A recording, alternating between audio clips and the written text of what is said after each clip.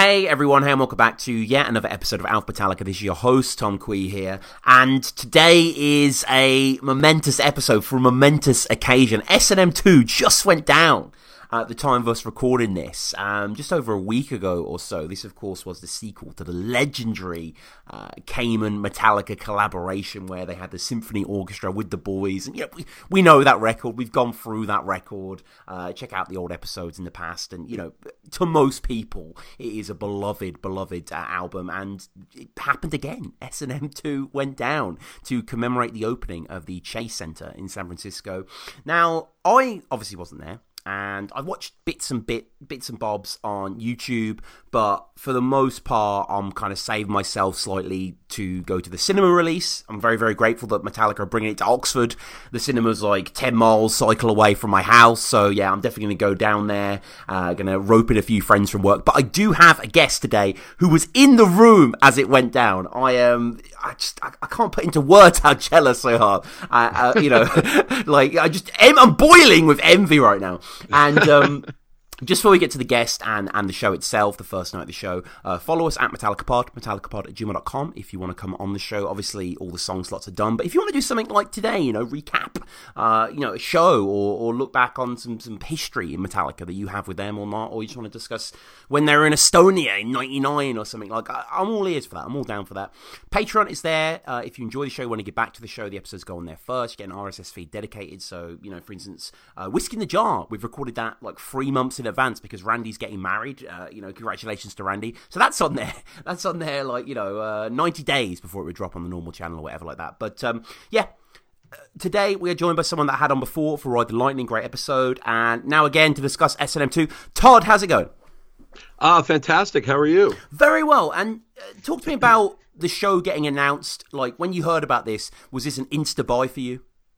I in the history of my life, there has never been a more insta-buy than me. No matter what happened, I was going to be at that show because the original one is such a pivotal piece of work for me. It just introduced me to the band. Even though I'm a kid from the '80s, mm-hmm. I was a Maiden fan and Dio and Priest and Queensryche and all those bands. But for some reason, I never got into Metallica. I just thought they were kind of more thrashy than I had liked at the time growing up. And so when S&M came out, the first note off that DVD that I bought, I was in, and I've listened to it probably 70% of all the days of my life since it was released 20 years ago. Wow. So when this was announced, I was elated. I had to be there and was fortunate enough to get tickets through the regular release, which is amazing to me because there were so many problems with people being able to buy tickets. Mm-hmm. Yeah, and they did the second day to accommodate the fans. So this was that the following day. Was it like a Friday Sunday thing? How did the days work out?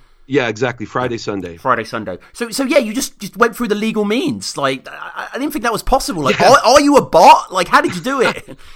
No, well, I live in San Diego. This concert's obviously up in the Bay Area, but me and my son, who was away at college but was back in San Diego at the time, we literally sat at the table and kept hitting refresh, and you could only buy 2 tickets, and we kept hitting refresh as the minutes led up to when, whatever it was, 10 a.m., the tickets go on sale, and I hit refresh, 2 tickets popped up for him, miraculously, so we just bought them, and thought, wow, that was pretty easy. And then I went on the forums and the Reddit group and all the discussion afterwards, about an hour, and everybody was incensed, and I was almost embarrassed. I never posted or anything gloating that I got tickets. I didn't want to be, cast out and shunned, but there were so many problems with people buying tickets that obviously a few days later they announced the second show, mm-hmm. which actually made me a little bit jealous because then that was for fan club members only, but I wasn't going to complain. I had the tickets, and I've been looking forward to it ever since. I think that was back in March, I believe. Something so around it was a long wait. Yeah, it wasn't that long ago though. They could have announced this a year ahead, couldn't they? They did. Sure. They didn't give too much time. And I haven't double checked, but the set lists were exactly the same, weren't they? Both nights. Yes, it was. So. Yeah, exactly the same. Yeah. which I kind of predicted because it's a chore to learn songs. Yeah, to definitely. create the music for the symphony. I mean, obviously Metallica can play whatever they want, but to get the symphony involved in the creation of the score and all that, I didn't think there were going to be any changes from the first night to the second night. No, you wouldn't think so. I mean, I don't know, maybe they might take something out that didn't work or whatever, but from the reviews, and I'm sure as we're going to get into, I heard it was a magnificent, legendary night. But talk to me about, getting down there, like a little bit of a drive for you, like the night before. How was that whole journey? Yeah, I actually flew up Wednesday. I have one of my best friends in the world lives up there. He was going to go with us to the concert. My son now lives up there. He just got married a few months ago and is living up there for a little bit while his wife finished school. So he had the other 2 tickets. We met. My son came to pick me up at the San Jose airport, which is just south of San Francisco, and we immediately made the drive up the east side of the San Francisco Bay to go visit the Metallica mansion, the Metallica mansion, where they wrote Ride the Lightning, and they wrote and practiced and rehearsed and finished Master of Puppets. And so that was kind of a little bit of a journey to Mecca for me. And it's a little awkward walking around the front of somebody's house, like taking pictures, because people live there now, but I'm sure they're used to it. So we kind of made a quick pass, to and in front of, walked by and took a couple pictures. Is there any plaques or anything? Is there anything commemorating it, or? No, not that I saw. No, it's the house has been remodeled a little bit, so it's got a nice fresh coat of paint. From what I understand, the garage, the historic garage that they used to practice in, was in the back. That's been torn down, and there's actually a little bit of an apartment complex back there. So yeah, we just kind of made a quick pass in front of that and took a couple pictures. People actually walked out as we were leaving, so I got to see who actually lives there, and I remember thinking, man, those are some lucky people. Yeah. It would be nice. I want to go in there just to see, but of course you don't want to bother the people that live there. No, but I mean, like over here, John Lennon's birth house is in the National Trust, and it's a museum, and it's like low key. That should be a fucking tourist destination. That should be on that should be on TripAdvisor at least. Like, absolutely, yeah, no doubt. So then from there, we went over to Rasputin. I'm not sure if you're familiar with what Rasputin is. It's a world famous record store. They did the live show there, right? Exactly. Yep. They did the record store day there, I think in 2006, and I love that great clip on concert. I watch that thing all the time. So I wanted to go in there and just kind of see where was the stage, where did they set up, and it's kind of a miracle how they set that up, because the place is packed with just, obviously all of the stuff that they're selling, and so they must have had to move all that out to set up the stage in kind of the corner for them to play. And I pulled up the video to see where they were playing, and even the stuff on the wall behind them is still there. So that was kind of cool. That was our 2 little, kind of historic trips that I wanted to make. And they're not that far from each other, too. So it was not that tough. And then hooking up with the fan club, did you meet any fellow fans the night before, or? Yeah, that was great. We went to the Tommy's Joint party, and it was funny. I kept wanting to get everywhere early. We got there too early to Tommy's Joint, but one of the waiters led us upstairs where they had the room reserved. So me and my 3, my wife, my son, and my buddy Mitch, we were the first 4 people even up in that room. So we found a good table, and there were some fans drinking down at the bar. Went and said hi to them a little bit and had a couple drinks, and just kind of waited for the people to start filling in. I think I kind of missed a lot of the legendary Metallica fans that you hear about, on the Metal Up Your podcast, the Sarah Sobek and some of these other people that Chris I think ended up all these icons. Yes. Yeah. I think they all got there like after we left. The party was supposed to start at 7. We got there around 6 and probably left around 9 or 10. And I think all of the fun happened after we left. So I'm kind of bummed out about that. But we still had a great time, met a bunch of people from all over the world, from Denmark, from Europe, from Asia. We met a group of fans from Asia. So it was a lot of fun just meeting people. And we even got some, the woman that organized it, I think her name is Jen, she came bearing a lot of gifts for people, like pics and autographed pictures and set lists from shows. So she gave me a autographed picture of the guys and a pic, and that was really generous. So we had a really good time. And then, I mean, could you sleep the night before? Like, that's Christmas Eve right there. Like. Yeah, it was. Yeah, we were able to get a little bit of sleep and then got up. It's obviously a lot easier when the show's at night, so you don't have to get up early for anything. And we were actually staying south of San Francisco near my buddy's house. So we hopped on the train about 1, I believe, because I wanted to get there early. Of course. And we kind of just set up shop right across the street from the venue. There was a nice restaurant and bar, and we probably stayed there from about 2 until about right before 6:30 when the doors opened, and there was fans and music. Met more fans from around the world. A big group of guys from Liverpool were there, and hung out with them and took some pictures, and it was a blast. The whole thing was taken over by Metallica fans. Obviously, they had the music going, the drinks were flowing, and that was a blast. And this is, of course, the commemorative series for the Chase Center, which looks like an incredible venue. I mean, America just has... We don't have these over here, these enormous domes, you know, these all-purpose sort of sport concert centers. Like, we kind of do, but they're not sort of on that level. Like, I mean, it looks like... I love the sort of the glass panel that's sort of cut at the front, and it looks a bit like the Guggenheim with the top roof as well. It's a nice building. Yeah, and we walked around a couple times, and my buddy Mitch is a Golden State Warriors season ticket holder from the old building, so he was really anxious to get to see the new building. So we kind of walked around, and it's you know, it's a nice arena. It's very nice, but it's an arena. I mean, you guys will have plenty of those in England, but it is nice, state of the art. We kind of went around to the other side because my buddy had heard that it was going to be easier going in on the other side. There was one massive long line to get in on the side that we were on. On the other side, there were probably 10 or 15 lines that were much shorter, and we got in pretty quickly. Again, it's just kind of a party atmosphere with people waiting to get in and people dressed up. And, you know, it's funny. I kind of had, if you watch the original one, there's one guy in there that kind of has one of those tuxedo T-shirts. Mm-hmm.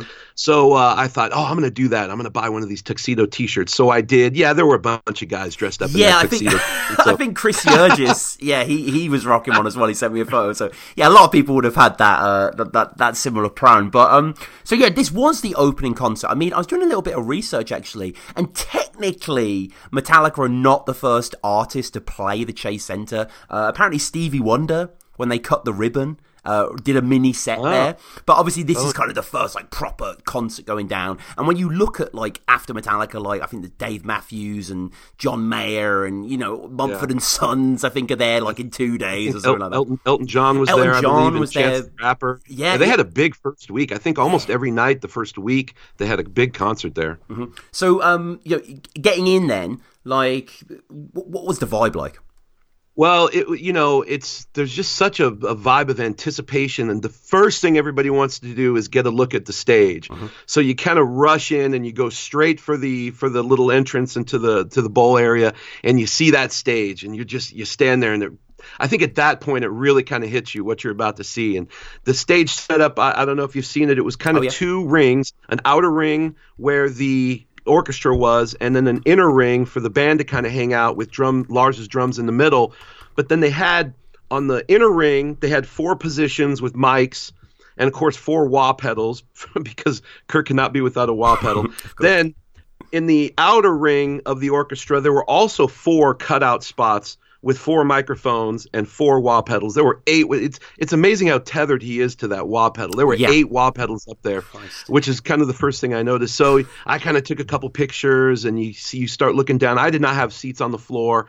Ours were kind of in the upper section, but in the front row of the upper section, mm-hmm. which was cool.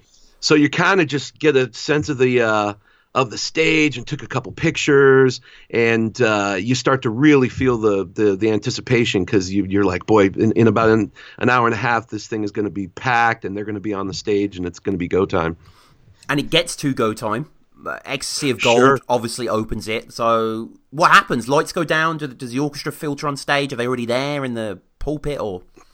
Yeah, they start to filter on stage. You kind of know that they're not going to start until everybody's in position, so you still have a little bit of time. And for me, obviously, you want to hear Ecstasy of Gold. I think I was in the minority, especially as I spoke to fans during the intermission and around me, I think most people wanted something different from the original one. Me personally, I really just wanted every single song to be the exact same, which I knew it wasn't going to be.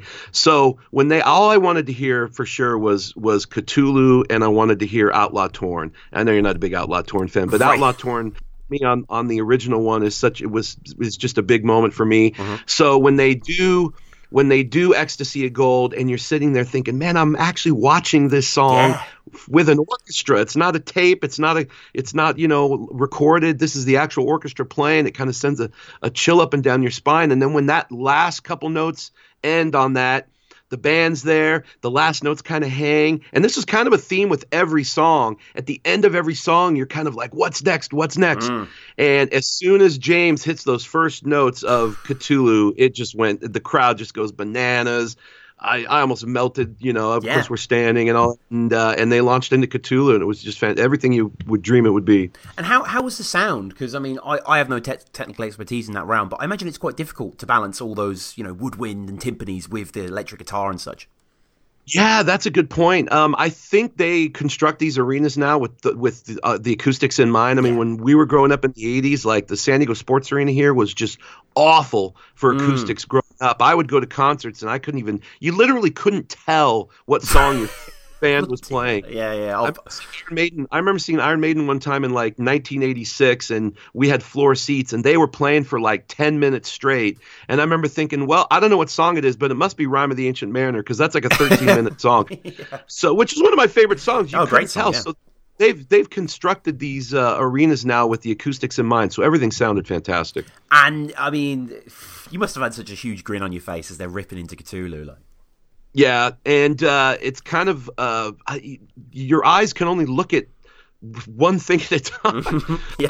I wanted to just be able to see everything. I wanted to watch James, but then I wanted to watch the violins, but then I wanted to watch the horn section, but then I wanted to watch Lars. So you kind of just, it's almost like being a kid in a candy store. You're just trying to watch everything, and what's that guy doing, and what's that guy doing, and you're watching the conductor, and it was just a spectacular sight. And did they have any screens? Obviously, they didn't have their cubes from Hardwired, or was it more stripped back, or?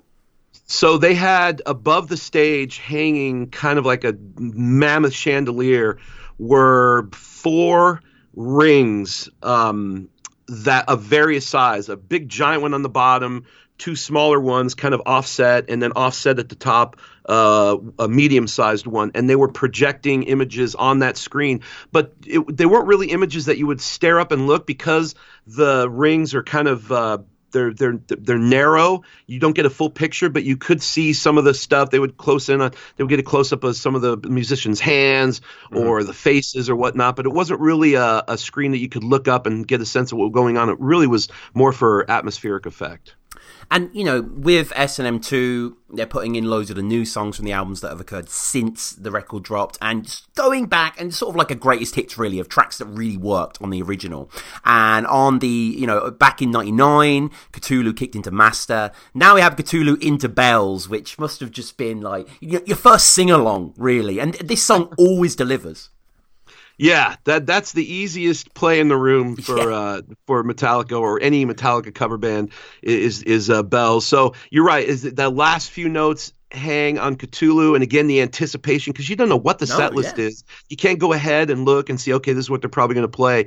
Every song there's anticipation about what's to come next. I was hoping for them to go right into Master, but nobody's complaining about Bells. And it was perfect. Yeah, the bunch of good sing-along stuff, and it was as good as it ever is. And you've got the orchestra there, and that was really a good audience participation, because that was kind of, like you said, the first chance for everybody to join in. Did James say absolutely in the chorus? I did not hear an absolutely. Okay. I think I screamed it, but I never heard him scream it. And James's vocals, how was he sounding? He sounded really good all night. Mm-hmm. There was one little part I'll get to later where I thought he was they tripped up a little bit. But no, this song was perfect. Robert and Kirk did the whole spider walk thing. Oh yeah. Which I'm not really necessarily a fan of, but they only do it during Bells, so it kind of looks cool when they do that bum bum bum bum bum, that part. Mm-hmm. It does look cool, and and then they did the the whole like where the song stops. It's the last time you will, and the whole arena goes dark and then explodes in light again. So yeah, that was a great song. And we get our first new song, a song that made so much sense to come into the S&M family. The Day That Never Comes. Yeah, I was trying to predict the set list beforehand, and I had a couple of surprises. I probably should have predicted this one, but yeah, the band left the stage actually after Bells, and James is just up there by himself, and you get that guitar intro, and then Kirk comes up, and with the and then the rest of the band comes and joins in. So it was pretty cool. Both Kirk and James switched guitars. They both had Flying V guitars. which is kind of weird for a slow song. If you if you're kind of a guitar aficionado, used to seeing the flying V on these ripping songs, from various bands. So to see guys playing flying Vs and kind of playing a mellow tune, that was a little bit unique also. It was great. I can't really say that the orchestra added a lot. They kind of just mirrored a lot of what the band was playing until the end. They kind of started to separate. Kirk has that great solo at the end, and then the orchestra started playing something a little more complimentary instead of just kind of mirroring along. So that was a great song. I really enjoyed that. I'm glad they included that. Yeah, I mean, with Dead It Never Comes to that kind of harmony part. Did they mimic that, or did they sort of play? Yeah. Oh, that's cool. I think they mimicked it, and then I think they kind of went off on their own a little bit. Most of the beginning of the song was kind of a mirroring, and then as they started to get into the more jammy stuff at the end, the orchestra kind of separated, and that's what I like, is to see the two. I want to see the orchestra really complement what the band is playing. I can't believe we're talking about S&M 2, by the way. It just sort of hit me. This actually happened. This actually went down. You were actually there. And Memory Remains was the 5th track. Obviously, we know Memory kills with the orchestra backing. Yeah, that was so cool. And the cool thing about the stage setup was the band really was able to kind of go down into the crowd where the first rows were, because there was a setup for them with mics and everything, for them to go right down into the bottom of the stage, right down almost onto the floor. So I know Kirk went down for the sing along, that part where he's playing that part and the crowd singing along. That was fantastic. Yeah, so that was really great. And that's obviously a song that kills every time with the audience participation. Of course, the last part, the Marianne Faithfull part stuff, just went on forever. The crowd just kind of sings along. They'll just sing forever if you let them. And finally, they had to kind of cut them off and get to the next song. Which is Confusion, which ironically confuses me a little bit, because if you were to say, like, obviously they were going to play songs from Hardwired on this live disc, and say something like Halo makes all the sense. Confusion wouldn't necessarily have been one of the ones I would have picked, Not in a million years. Now, they've been playing that song on the European tour recently, almost every night. Yeah. So I kind of thought that they may play it. In fact, I got to go back to my prediction that I tweeted. I might have even included that because they'd been playing it so long. But in the original, they go from Memory Remains into No Leaf Clover. That's right. So as those last few chimey notes of Memory Remains kind of wind down, I kind of was hoping to hear that bump, bump, bump, bump, bump, bump, go into No Leaf Clover. But nope, they went into Confusion. And I'm kind of with you that I would not have chosen that song from that record. Yeah. But I got to admit, it is a really good song, and I love Hardwired. I love almost every song on that album. It would be lower on my list. I really wanted to hear Atlas or I'm a big Spit Out the Bone guy. That would have been nice. I think Dream No More. There's a lot of space in that song, to be filled. Yeah, absolutely. But I was kind of disappointed when they went into Confusion, because I thought maybe they're not going to play No Leaf Clover because it was so perfect going from Memory to No Leaf Clover. But they ended up playing that later, which was great. But as far as Confusion, you know what? I actually thought it worked pretty well. It's a really good song. So at the end of the night, as I look back, I really didn't have a complaint about that. Yeah, I'm intrigued. I mean, clearly they thought it had legs, and I'm glad it worked. And I haven't actually watched a clip of this online, so I might check this out afterwards just to see what they did. Because Confusion, it's got a lot of kind of gnarled riffs in it. It's quite note heavy, So I'm interested to hear how they elaborated on the themes, the orchestra. Yeah, and it'll be better once they release the DVD, which I'm assuming they'll release that or something course, where you can kind of. And you know what? Interestingly enough, I wonder if they'll do this on the original DVD that I had that started this whole thing for me.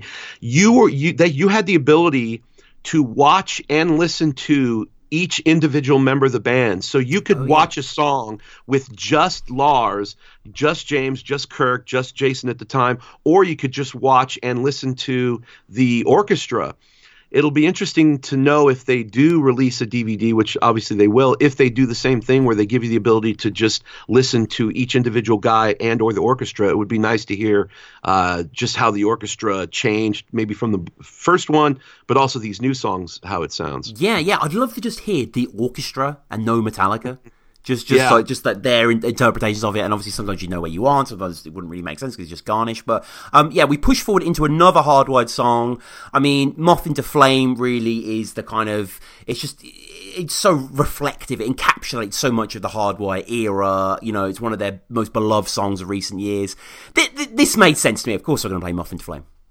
Yeah, and you know what? My impression of this song here was it really was just Metallica playing Moth into Flame. I thought that maybe the orchestra, this was probably the song where the orchestra to me stood out the least. Yeah. Was on this one. So it was really for me Metallica playing Moth into Flame, which is a great song. I loved it.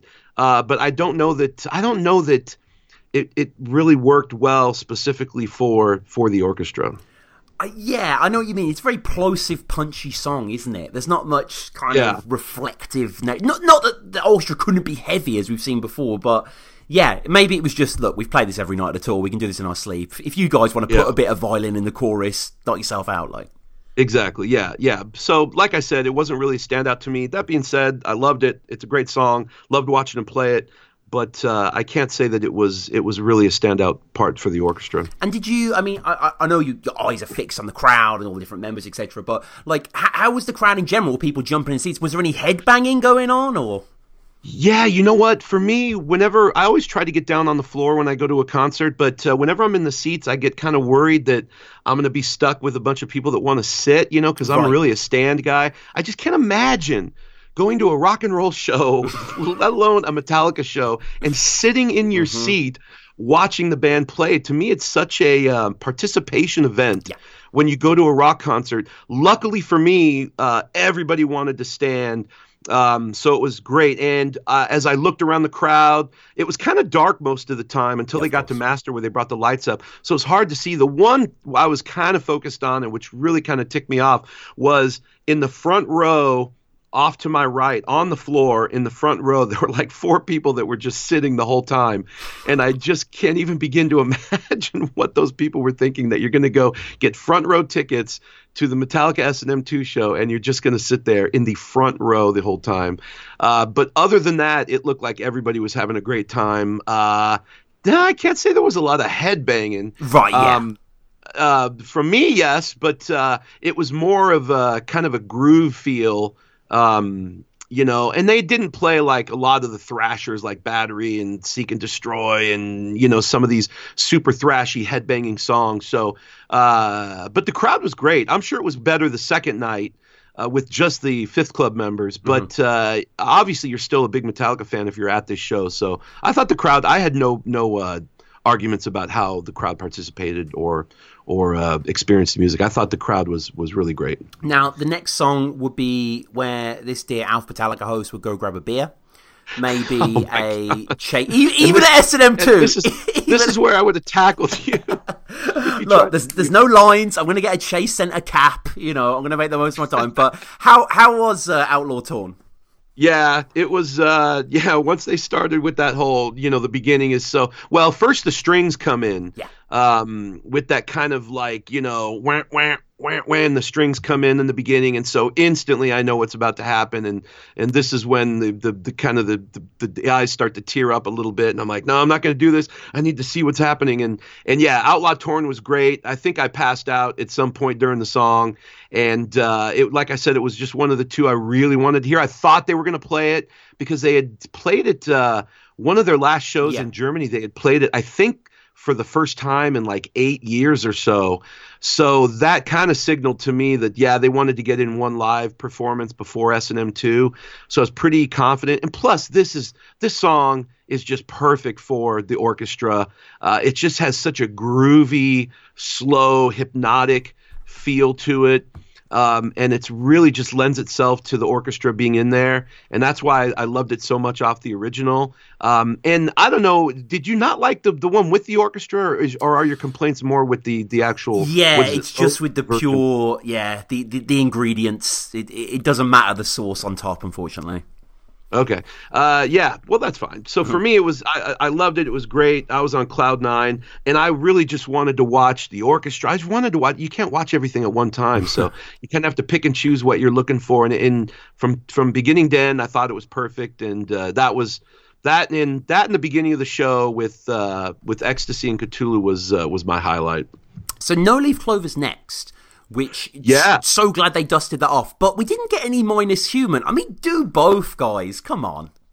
Have they ever even played Minus Human outside of the original? I don't know. That's a good question. I don't think so. Let me just double check that. But how was No Leaf Clover?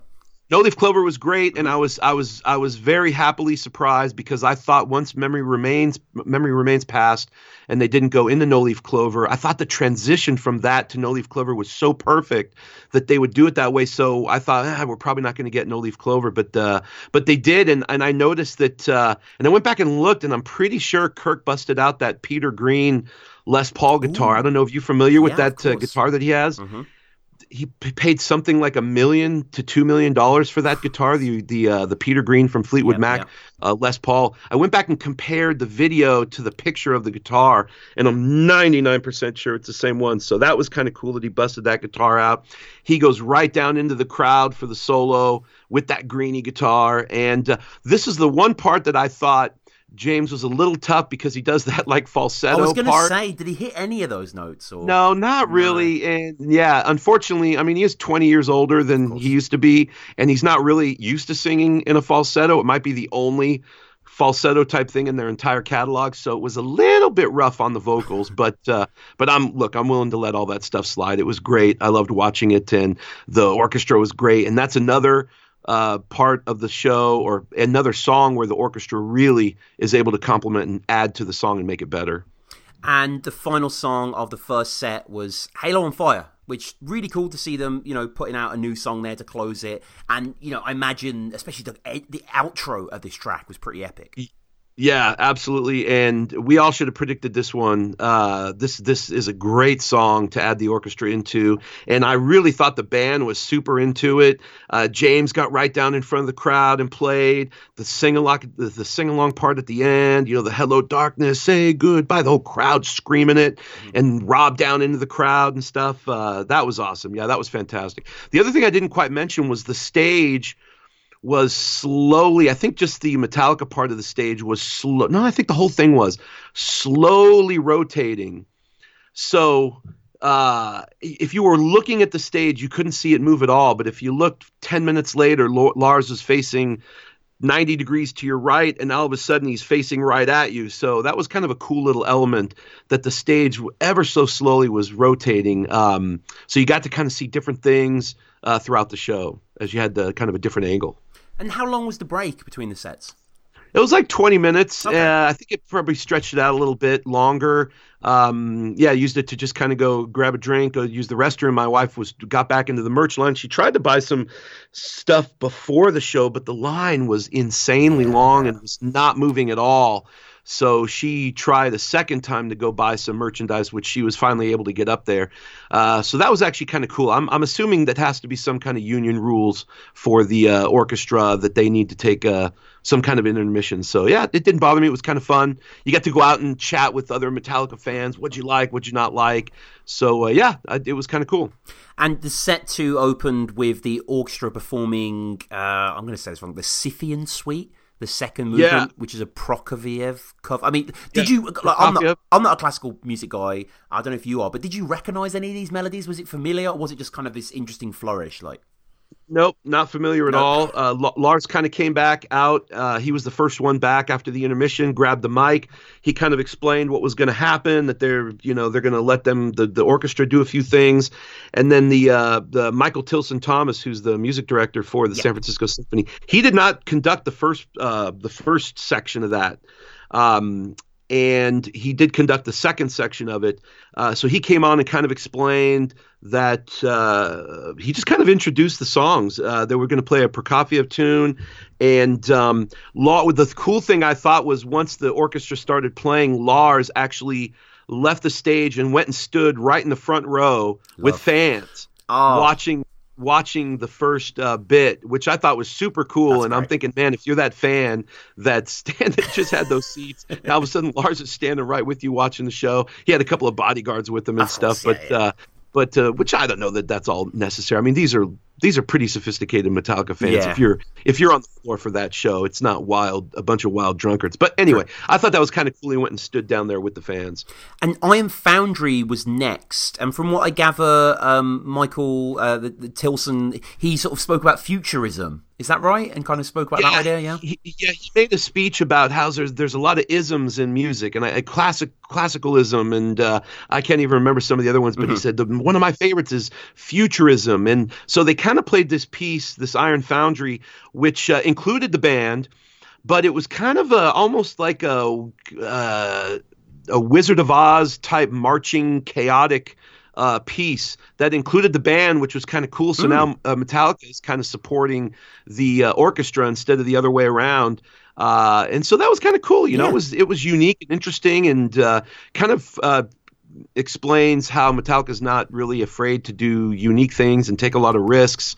And so they probably had fun just kind of blending in the background and supporting the orchestra. Yeah, and that's a song by Alexander Mosolov, I believe, who was a futurist.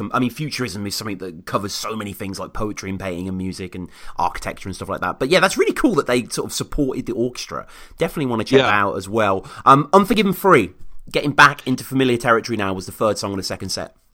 Yeah, so now the band leaves the stage except for James, but now he's standing there. He doesn't have a guitar. He's got no instrument, and so you're really curious as what's about to happen, because he was obviously getting prepared for something. So once he starts singing Unforgiven 3, you're like, all right, this is pretty cool. The orchestra, this Unforgiven 3 is obviously a fan favorite and a song they don't play a lot.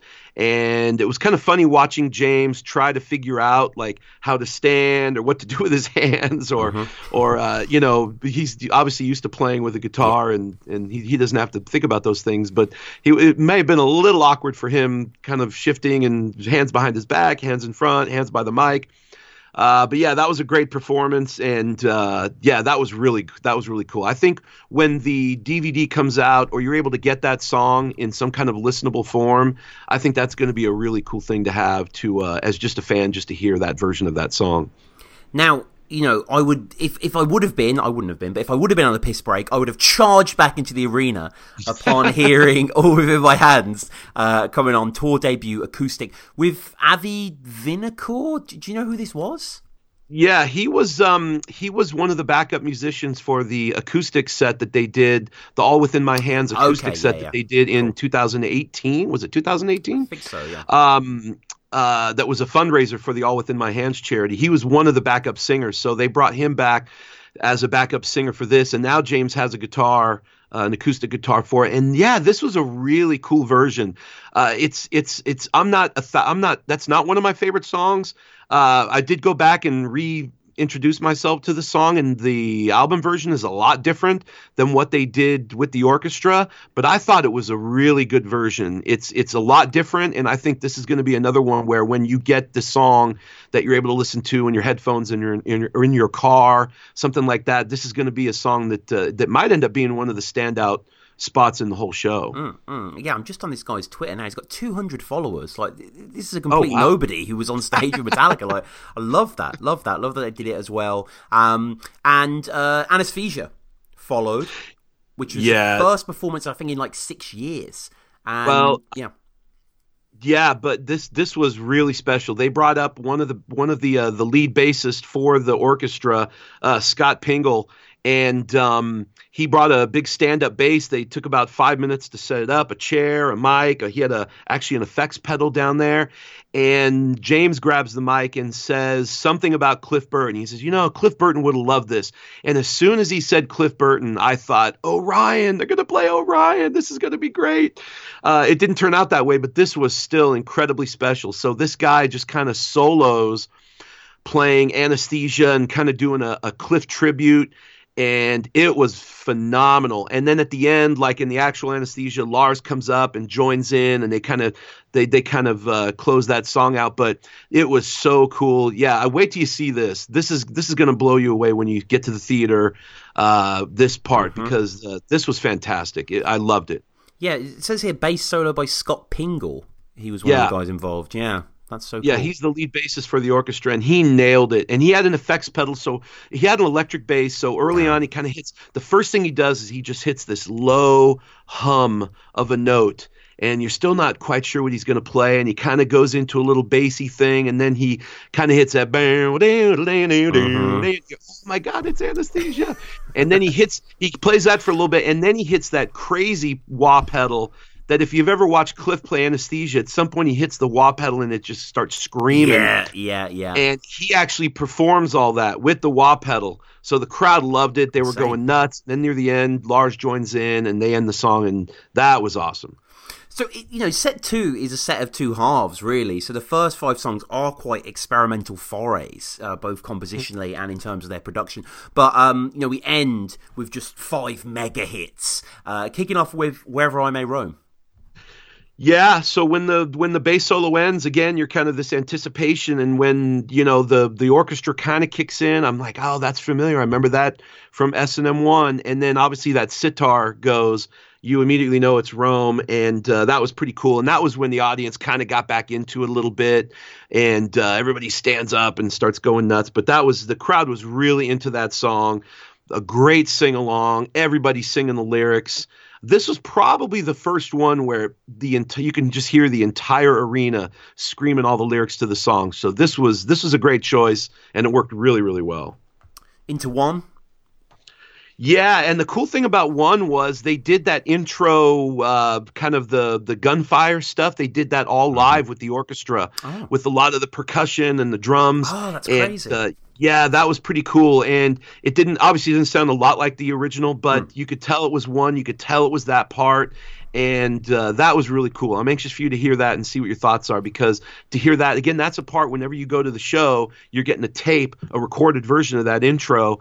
So to hear that live and hear the crashes and the drums and the pop, pop, pop, pop, pop, and have it to be all live, that was pretty cool. And you knew that was One, so you're trying to get ramped up for that song. Yeah, I'm excited for that. One is probably my favourite S&M cut, especially the intro when James's riff comes in and the strings swell. It's a real heart-in-mouth moment. It's very, very special.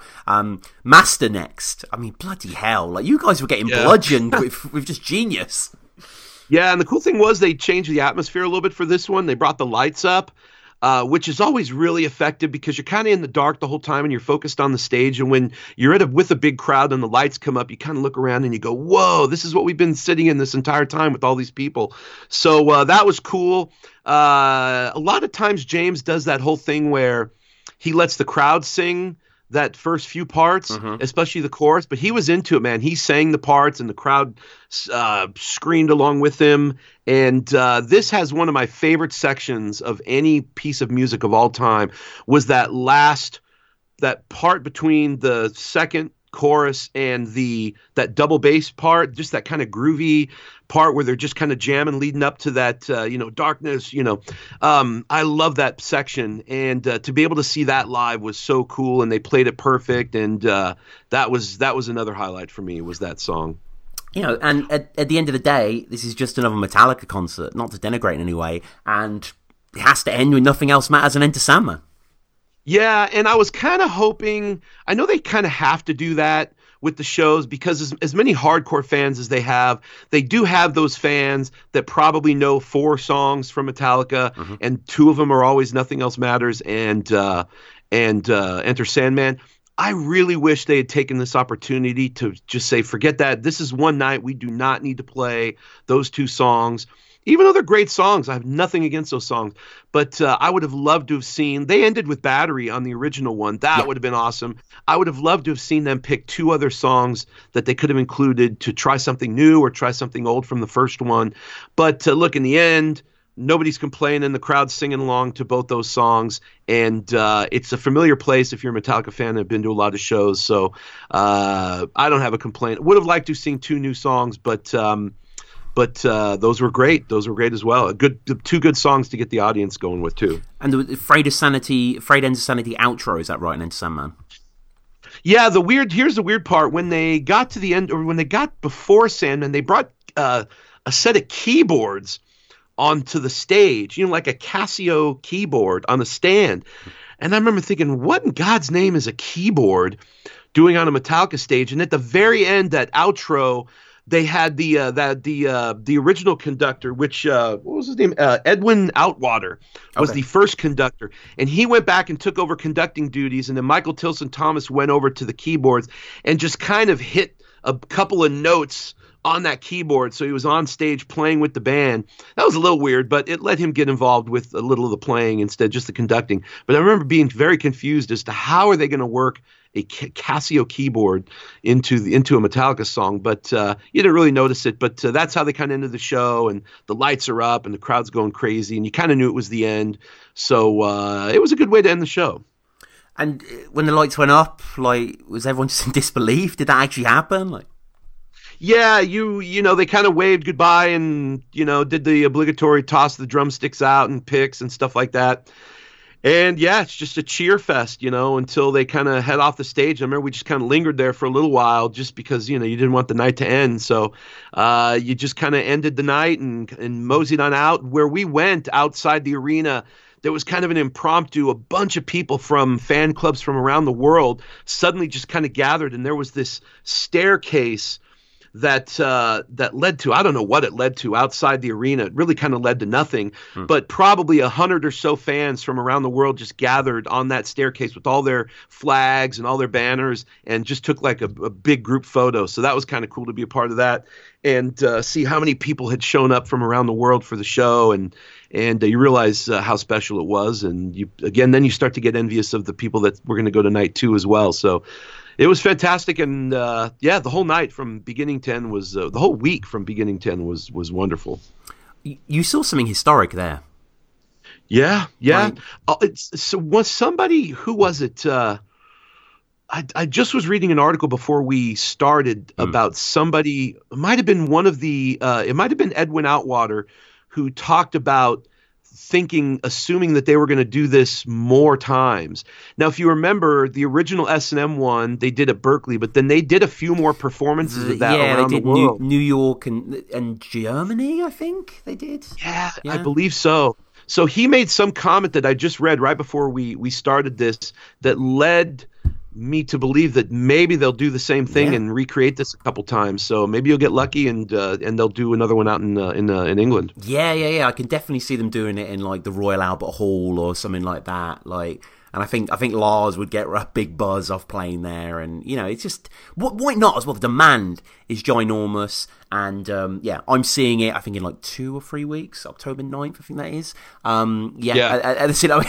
I'll look out for you. I'm not quite sure what you actually look like, so I don't think that would be the best plan of action. But still, no, I'm really hyped to see that. And I mean, any final thoughts? Like anything you want to sum up? Because like hopefully in 20 odd years, I'll take my son, I don't have a child yet, to S&M free, you know, but who knows?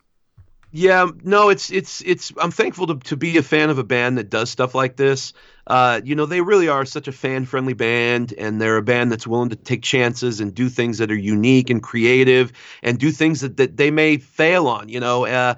But the fact that they do these kinds of things, and then even when they had the ticket snafu with night 1, they decide to add a fan only show with night 2, and it's great to be a fan of a band that you really get the sense that they appreciate their fans, even though they're probably the biggest band in the world, certainly the biggest rock band in the world.